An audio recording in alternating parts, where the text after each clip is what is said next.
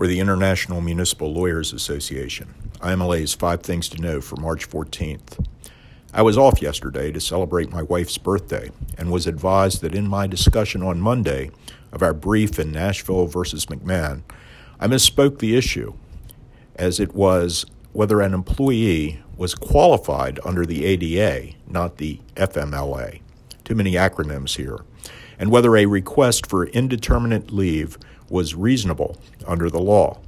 The Sixth Circuit concluded that a request for indefinite leave under the ADA did not make the employee unqualified, nor was it unreasonable. That decision conflicts with EEO guidance and with several other circuits.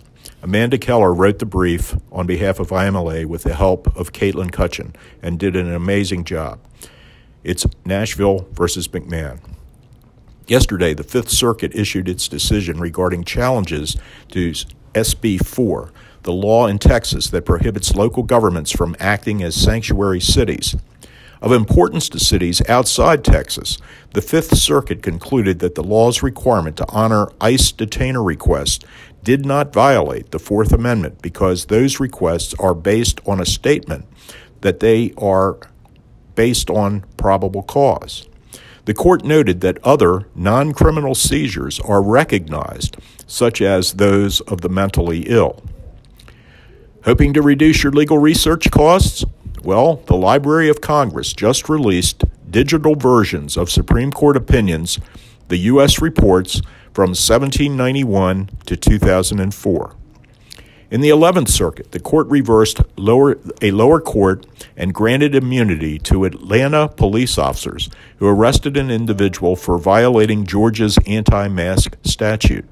The officers warned protesters to take off their masks or be arrested, and when some did not, they were arrested. Congratulations to Ed Siskel and his team in Chicago for an exciting win in a case the Seventh Circuit characterizes as a classic case of Chutzpah. The plaintiff sought to recover some of the proceeds of a settlement a company made under Chicago's version of a false claims statute as a whistleblower.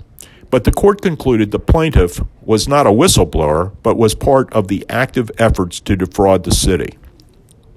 I'm told we're almost at the waiting list stage for the Supreme Court practice track at our seminar. So don't wait to register for that program or the hotel and our seminar.